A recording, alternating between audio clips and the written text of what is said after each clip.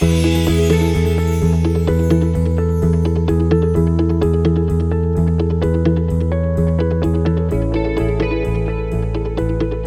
back to Restless. Thank you so much for joining us. My name is Father Joseph Gill, priest of the Diocese of Bridgeport, Connecticut, and you've joined myself and Lauren, Carmelina, and Paul as together we navigate this crazy mixed-up world using the light of faith as our guide.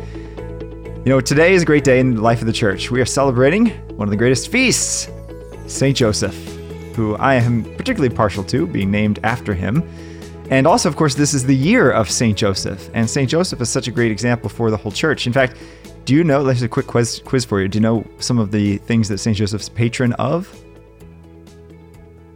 Happy death? Yeah, happy death. That's one of them. He died in the arms of Jesus and Mary. Can't get happier than that. Finding a spouse? That's a good question. Maybe. I think so. so. I've heard that. Selling your house? Selling your house. Some people do bury that statue upside down. I'm not really sure. It must be maybe carpenters or woodworkers, something like that. Probably, yeah. Probably. He's definitely the patron of the Universal Church. He's named that, so it's pretty powerful. He's also, I think, in a special way, the patron of men. You know, because men kind of look to him as what it means to be a man. And that's kind of our topic today is we need men to follow in the footsteps of St. Joseph. And what does that look like? And why is our culture to have a lot of guys, but not a lot of men out there? You know, men who really kind of live what it means to be a man. So first, like, what does our society say today that a man is? So when I was thinking about this question, I actually thought about a lot of sitcoms and what a lot of TV shows portray men as in the past 20 to 30 years. And most of the time, it's a dumb, insensitive, probably funny or goofy, maybe goofy, not funny, person who goes to work and comes home and isn't responsive, isn't very good at being responsive to his wife or children, and watches football on Sundays and drinks too much beer. Yeah, Homer Simpson. Something like that. In a word. Yeah. And likes donuts, if you're Homer Simpson. Yeah. And I think that's, you know, it started in, I would say, probably late 80s, 90s. And it's such a clash from what we saw as the father figures that were represented in older TV shows in the 50s and 60s, where they were stoic and responsible and caring and wise and virtuous people. Father knows best. That's right. Others knows best. Good show. Yeah, that's certainly true. What do you guys see as society's view on manhood, being from the fairer sex? When I was thinking about this question, I kind of took it as, what is society saying that a man should be? And it's almost like this kind of degradation of their gender in general, right? It's this kind of, you know, down with the patriarchy sort of mentality where, you know, even if men would want to give into their nature of being firm and strong and ambitious and virtuous and bold, even, they're almost afraid to because of the backlash they might receive. So I think indirectly society is almost saying that a man should be fearful of who they almost want to be and who I think their identity is telling them that they want to be, but almost can't, in a way.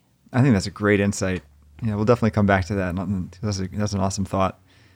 I was thinking about this in a few different ways. For young men, maybe 20s and 30s, I think there's this expectation that they're sleeping around, right? It's kind of like this status thing to rack up, the number of women they're with. And then it can also spill over into not caring so much about their relationships, right? Like not committing, being too cool for that, kind of being a jerk to women because somehow women respond to that. Maybe there is some truth to that. I don't know. It's something I hear a lot. So that's one thing I think that society propels forward, you know, for men. It's something that they maybe aspire to be. I don't know. And then more recently, we're kind of seeing this diminishing roles between men and women, because women can be equal than men, right, is where that's coming from. So it's like tearing down what it means to be a man is. And we're hearing a lot more about toxic masculinity, right, which is, you know, very negative when it exists. But I don't know. Are we kind of going too far with that now, where it's like men can't even just be themselves? Yeah, I think that the problem with the toxic masculinity argument is that the things that make men men are those things that the woke people are saying is toxic. You know, because when you think about men and the way they relate to other men, there's always this just understanding, and I think it's faded, but there's always this understanding that there could be a potential, even if it's really deep, there could be a potential for physical altercation when men are going at one another, right? Or something like that. Or it could be that now it's more of the way it's not physical, but it's something that that's the way men are with one another. And when you have a lot of situations in society where women have been introduced into that, I can see where that doesn't really fly when you have a woman in that particular situation because they're different, right? I can only say for myself, one of the best memories of my growing up was being in Boy Scouts. And I loved it. And it's just, the fraternity among the guys. And yeah, I mean, we took things to the extreme and did ridiculous stunts and stuff. But now that they're trying to make it in some troops, it's co-ed. I think that would have completely changed the dynamic. Oh, completely. Yeah, I could see that. Yeah. And I think it's true when I know my brother and I grew up and we were absolute terrors. I mean, we would fight all the time, and he was a lot bigger than me, and it didn't matter. We would still fight and we'd argue, and the dinner table would just be this nonstop argument and screaming sometimes just because it's what we did. But I think that's what people call toxic masculinity, and I would agree that that's actually not a good way to relate. It's not good, but you learn from that though, right? Because you do that as a kid so that it doesn't perpetuate into adulthood, because you learn how to channel it into a positive way as opposed to a negative way. And I think that's what I think for a lot of kids that's what we're missing those role models. And yeah. Right. It's reminding me of the book that we were discussing earlier that I actually read, Wild at Heart. You talk about the desire of a man's heart, and correct me if I'm wrong, I haven't read it in a while, but just to be adventurous and to explore the unknown and to take these risks. And in my perception, there almost seems to be this fear of those very risks, which would almost give the man the satisfaction of his own identity as a man. And there's this fear almost that's eluding from them. I see it just in growing up, especially going to a very secular college, growing up in a very secular public school where there's this fear of commitment, fear of responsibility, fear of emotion. And I think that that's almost adverse to how, I know we're going to talk about St. Joseph, but St. Joseph would have been, there is no fear, right? In general, we're not taught to fear, but there's this aversion to, I think, things that are very fundamental to not only being human and being man, but also things that are fundamental to having a core family unit at the end of the day. Yeah, and I think when we talk about men, I think it's okay to fear is a natural emotion that we do have. But giving into it? Yeah, I think it's giving it, not necessarily giving into it, but having the fear is normal and it protects you, right? And I think the problem now is that they're protecting themselves instead of confronting the fear and trying to figure out how to work. It's backing off from it. Right. It's almost culturally acceptable to just not want to be committed. Like Lauren was saying earlier, this sort of elusive relationship thing. And then, the side effect of that is it's also wounding to women.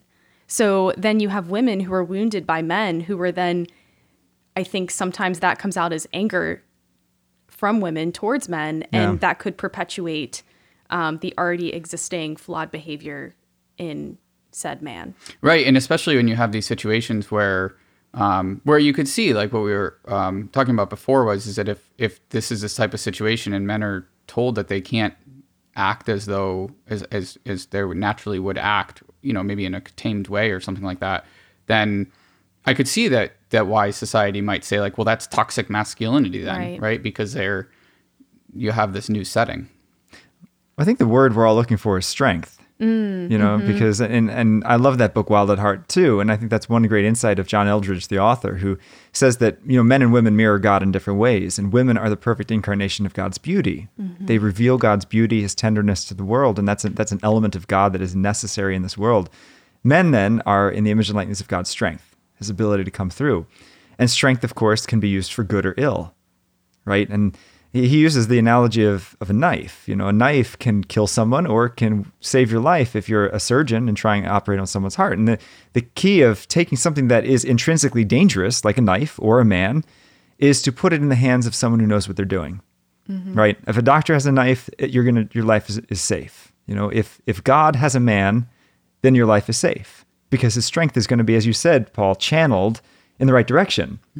It's not just going to be a strength that's just wild. And part of that, as you guys all alluding to, is I think the difference between a boy and a man is a man has responsibility for something other than himself. Right. That's one of the core characteristics of a man is he takes responsibility, not just for himself, but for a wife, for a family, as a priest, for a parish, that we have to have something bigger to live for. And it's that strength that we live out of.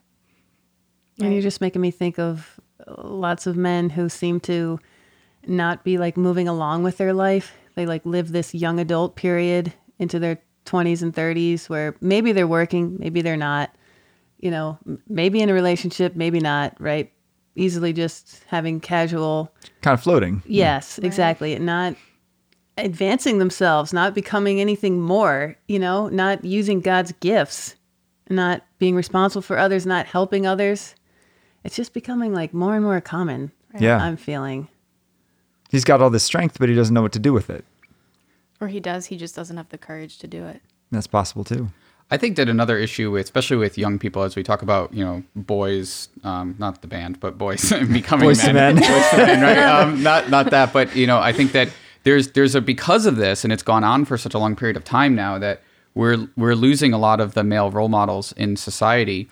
And then you go and wonder, and you see all these young men who are completely lost. They may not have a good father figure themselves or somebody they can look up to, and they fall into this deep depression because they don't have that role model to say like, okay, pick up your life and become responsible and start putting your life together. They don't have that person there to tell them that.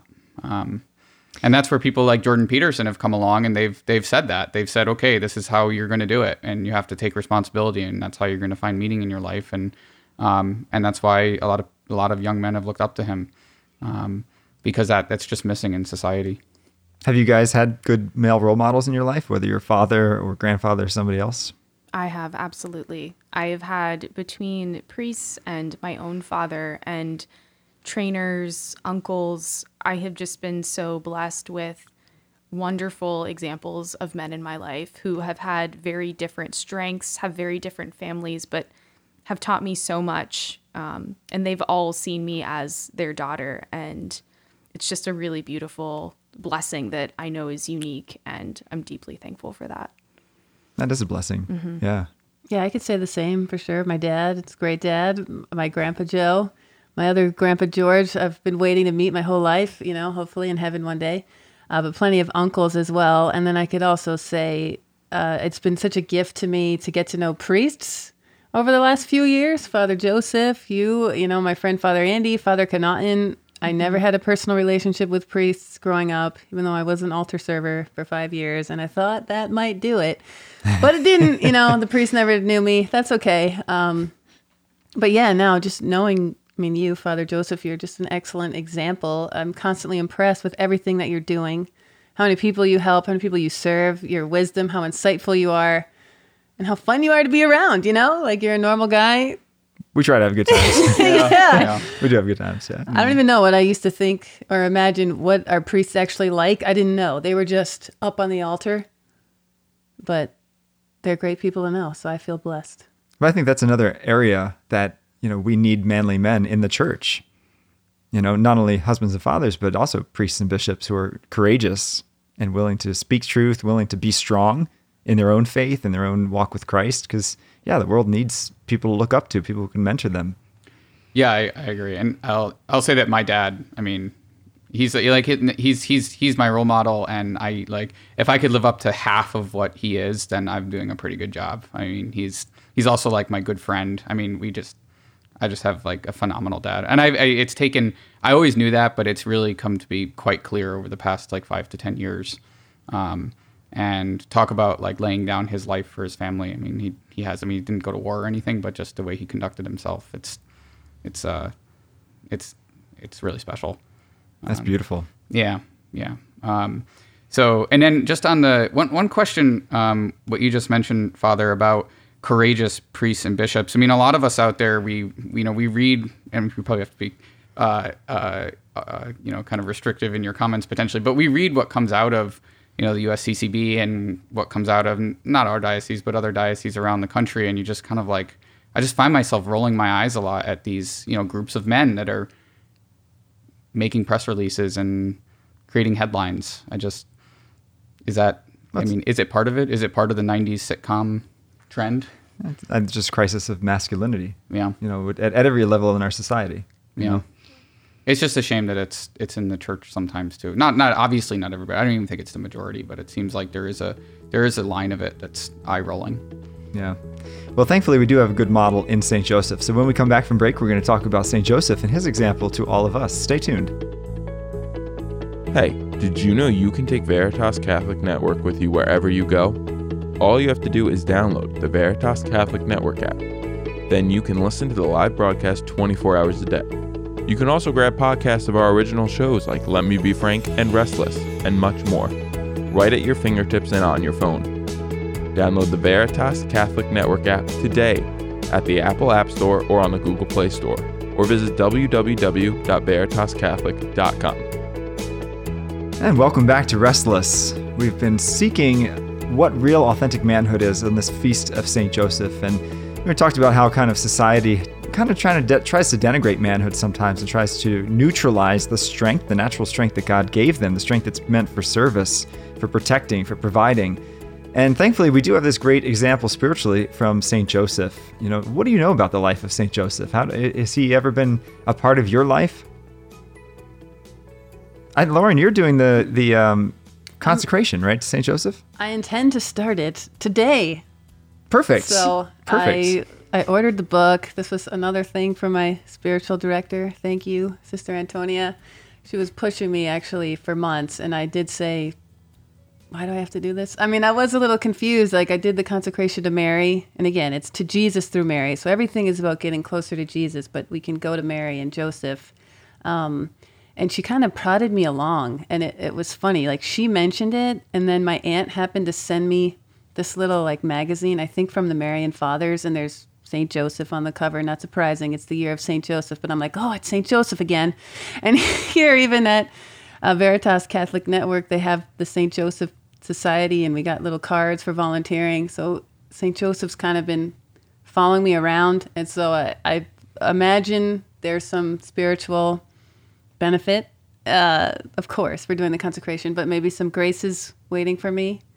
So awesome. I'll get that going. Yeah, I got the book. I was Skyping Sister Antonia, and I showed her like the width of the book. I was like, it's thick. Because the Marian consecration is so thin, 33 days to morning glory. So I don't know. I'll let you guys know how that goes. Please do, because honestly, I've heard a lot of people doing it. I don't know, Carmelina or Paul, did you guys do it? No, I haven't done it. I've heard a lot of people doing it, and it amazes me that they can have 33 days of consecration for a man that never said a single word in the scriptures. I mean, what is it about St. Joseph, who, even though he didn't speak, is an inspiration to millions? I think part of it is the importance of meditating, especially now as we reflect on Christ's passion and death during Lent. It's so important to also reflect on Christ's family life as well. And St. Joseph has played a huge role in that. And we were actually talking about it at our one Bible study. But when you really meditate on, the familial life of Christ and St. Joseph, we realize how much they suffered and how incredibly obedient St. Joseph would have had to have been with what we know to be having very little support.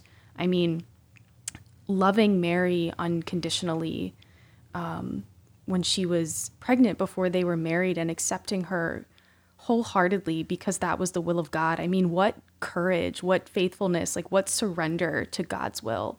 How could we not look to him? And honestly, during COVID, I think I've been praying to him more than I ever had, just to, just for the courage to seek God's will and to follow that and be obedient as he was, just continuously, not just one time, but when he, married Mary and then they had to flee to Egypt. All of these different moments where St. Joseph just, without question, laid down his life to protect his family is just mind-blowing and incredible. You look at the example of men in Scripture, and most men question God. Abraham and David questions God. All these men, even in the Gospels, Zechariah, who gets a message from an angel, you're going to be the father of the John the Baptist. Well, how's that going to happen? I don't know about that, Right. And something Paul said on the way up here struck me. He said, men are more action-oriented than word-oriented. And St. Joseph's a perfect example. And that's why I think he has no words, because as an example of manhood, he's just like, all right, the angel said, let's go. Absolutely. I'm not going to argue. I'm not going to complain. I'm not going to doubt. I'm just going to go. Yeah, and we were talking about fear before, but like think about the fear that he must have had, and then to act in that way without questioning is something remarkable. It is. And something that as a man I look up to every day. Yeah, for me, one of the things that, of course, I'm named after St. Joseph and also my grandfather, Joseph. But one of the things that my dad taught me that I think dovetails well with St. Joseph is that a man works. And a man works hard for the people he loves, And I mean, being a carpenter is a difficult job. This is before, of course, like laser saws and everything. So he's doing everything by hand, building tables, building chairs, whatever. And that's got to be exhausting. But day in, day out, because of love, you work. That for me, that's always been an inspiring thing. And my dad is a big carpenter himself. He builds a lot of things. He's built additions onto our house and decks and things. And he's tried to teach me how to build. And it doesn't really end up like a straight right angle or anything. But but he did teach me how to work. And that was something I got a lot from my dad, which I think really mirrors St. Joseph. Another reason to go to the Holy Land is because in Nazareth, there's the beautiful Church of the Annunciation, which is all for Mary. And there's pictures of Mary, kind of from every part of the world, or large paintings of her all around the outside. But then right up from that is St. Joseph's Church. And beneath the church, there's kind of like a stone room, kind of where a carpenter could have worked. Everything's stone there. And there's beautiful portraits on the wall of like Jesus as a small child and being taught, from St. Joseph. I mean, he taught him carpentry, of course, but he also taught him all the Jewish prayers, because that's something that the father would have done. So it just brings a new insight to their relationship if you go there. Awesome. So I recommend it. I'll have to go. That's interesting. You do have to go. Wow. Yeah, it's pretty cool. And it's also, when you get to, they say that, I think it was St. Jerome who said the Holy Land's the fifth gospel. Am I right about that? I think so. Yeah.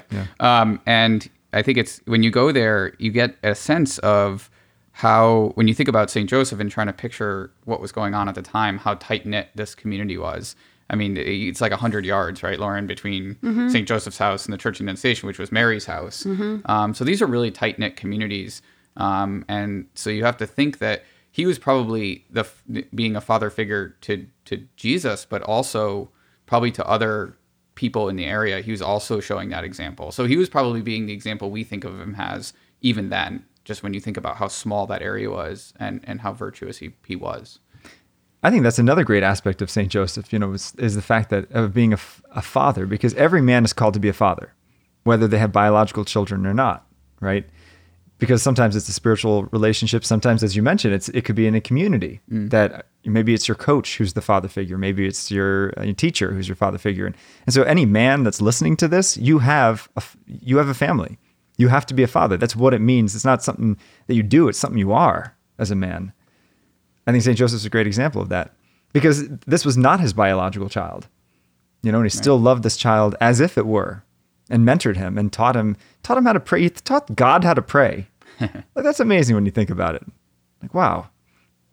No, it's so true. And unfortunately, where society has gone is there's a total absence of fathers, right? Like if you look in the Black community, I believe now it's up to over 70% of Black children are born to single mother homes, Yeah. which is devastating. And who's being held accountable, right? Society isn't, I think demanding that we turn this around and get our families back, even though we're seeing this crisis with the children, right? No role models, as we've said, not finishing schooling, right? Getting into drug addiction, all sorts of bad things that, are propelled as cool, but not leading people to virtue, not leading people to God, not leading people to live out who they're truly meant to be, as you're saying, right? Yeah. Well, that's the society's view, is that fathers are dispensable. They're not necessary. I think, of course, as Catholics, we would all disagree, because it says in Scripture that all fatherhood comes from God's fatherhood. We had a youth group night this past Friday for our middle school youth group about just about men and women, boys and girls, as we separated the boys and the girls. And we just had a show of hands at the beginning with the boys and said, how many of you would say that your mother is the spiritual leader of your home? And every single hand went up. And I was actually taken aback, because it was from like good families who both parents went to mass and everything. But it showed me like, wow, the fathers really need to step up their game, because none of these kids think that the father is the spiritual leader of the house. And part of that may be because the mother is probably more vocal maybe about it. The father may keep his faith a little bit more interior, but still, the kids need to know that the dad has a faith in Christ that motivates him to be a good father. So speaking about that relationship then between men and women, I mean, of course, our society says that there is no difference between men and women, but I mean, are men more powerful than women? Are they more strong than women? What is the difference other than biology between men and women? Well, I think, men and women are different in nature, right? As designed by God. Society is saying that's not true anymore, right? We can pick our own gender, but it's just not true. Like biology is what's true, and God's design of us. But although we're different, we're equal in value, right? And we're made to complement each other. And I can think of so many times, like being with a man, and I'm like, what are you thinking? It's like their brain works differently than my brain does. And I find it to be so frustrating at times, right? But there's this complementarity, and I feel like it's just natural. We can all observe it, right? And yet, now society's like, no, there's no difference between us. I had a woman once ask me, what are you thinking about? And I said, nothing.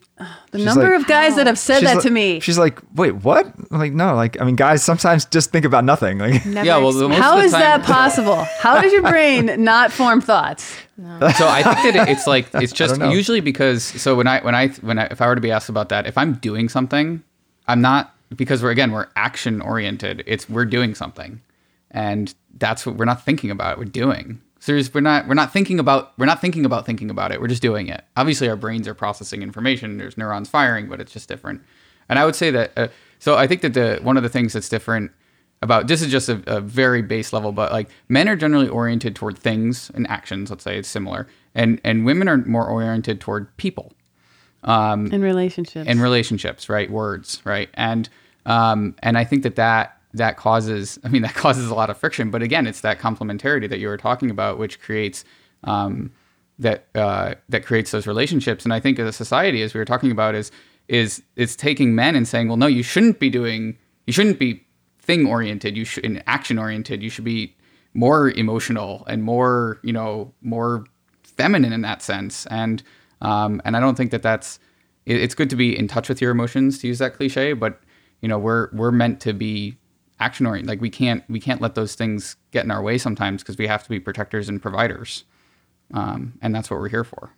Yeah, and there's a good reason why God made men, a little bit more detached from their emotions, because sometimes men have to do really difficult things. Yeah, I mean, I would say that my emotions, I'm just usually just like content. Like I'm not happy or sad. I'm just content. I don't know. Yeah. No, it's kind of just the way it is. I would agree. And to see the face that's coming out of Carmelina, she just doesn't understand at all. What are you feeling right now? Nothing.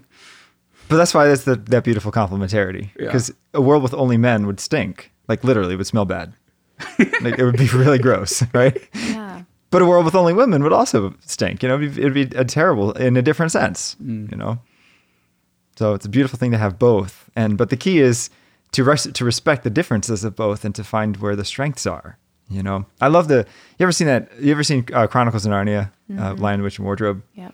One of my favorite scenes, or if you read the book, one of my favorite scenes is at the very end, and Lucy's watching Aslan walk away on the beach, and Mr. Tumnus comes up and says, he's not a safe lion, and Lucy says, no, but he's good. That's true. A man is not a safe thing, but if he's good, then it doesn't matter if he's safe, right? Because he'll use his strength for service and for laying down his life, and it's a different way of seeing things. And I think that's the virtue of meekness, right? It's the ability to wield tremendous power, but the prudence to know the difference. Yeah, meekness is not being walked on like a doormat. It's having strength and knowing when to use it, knowing how to use it. Thanks so much for joining us on this episode of Restless. My challenge for you men who are listening, is to not be afraid to be a man, to live out of your strength, a strength that is surrendered to God, because it's not our strength that we live out of. It's really Christ's strength living in us. And for you ladies, pray for the men in your life. Encourage them to be real men, to use their strength to serve others. You can find us on Veritas Catholic Radio, 1350 AM. You can also find us wherever you get your podcasts. Tune in next time. God bless.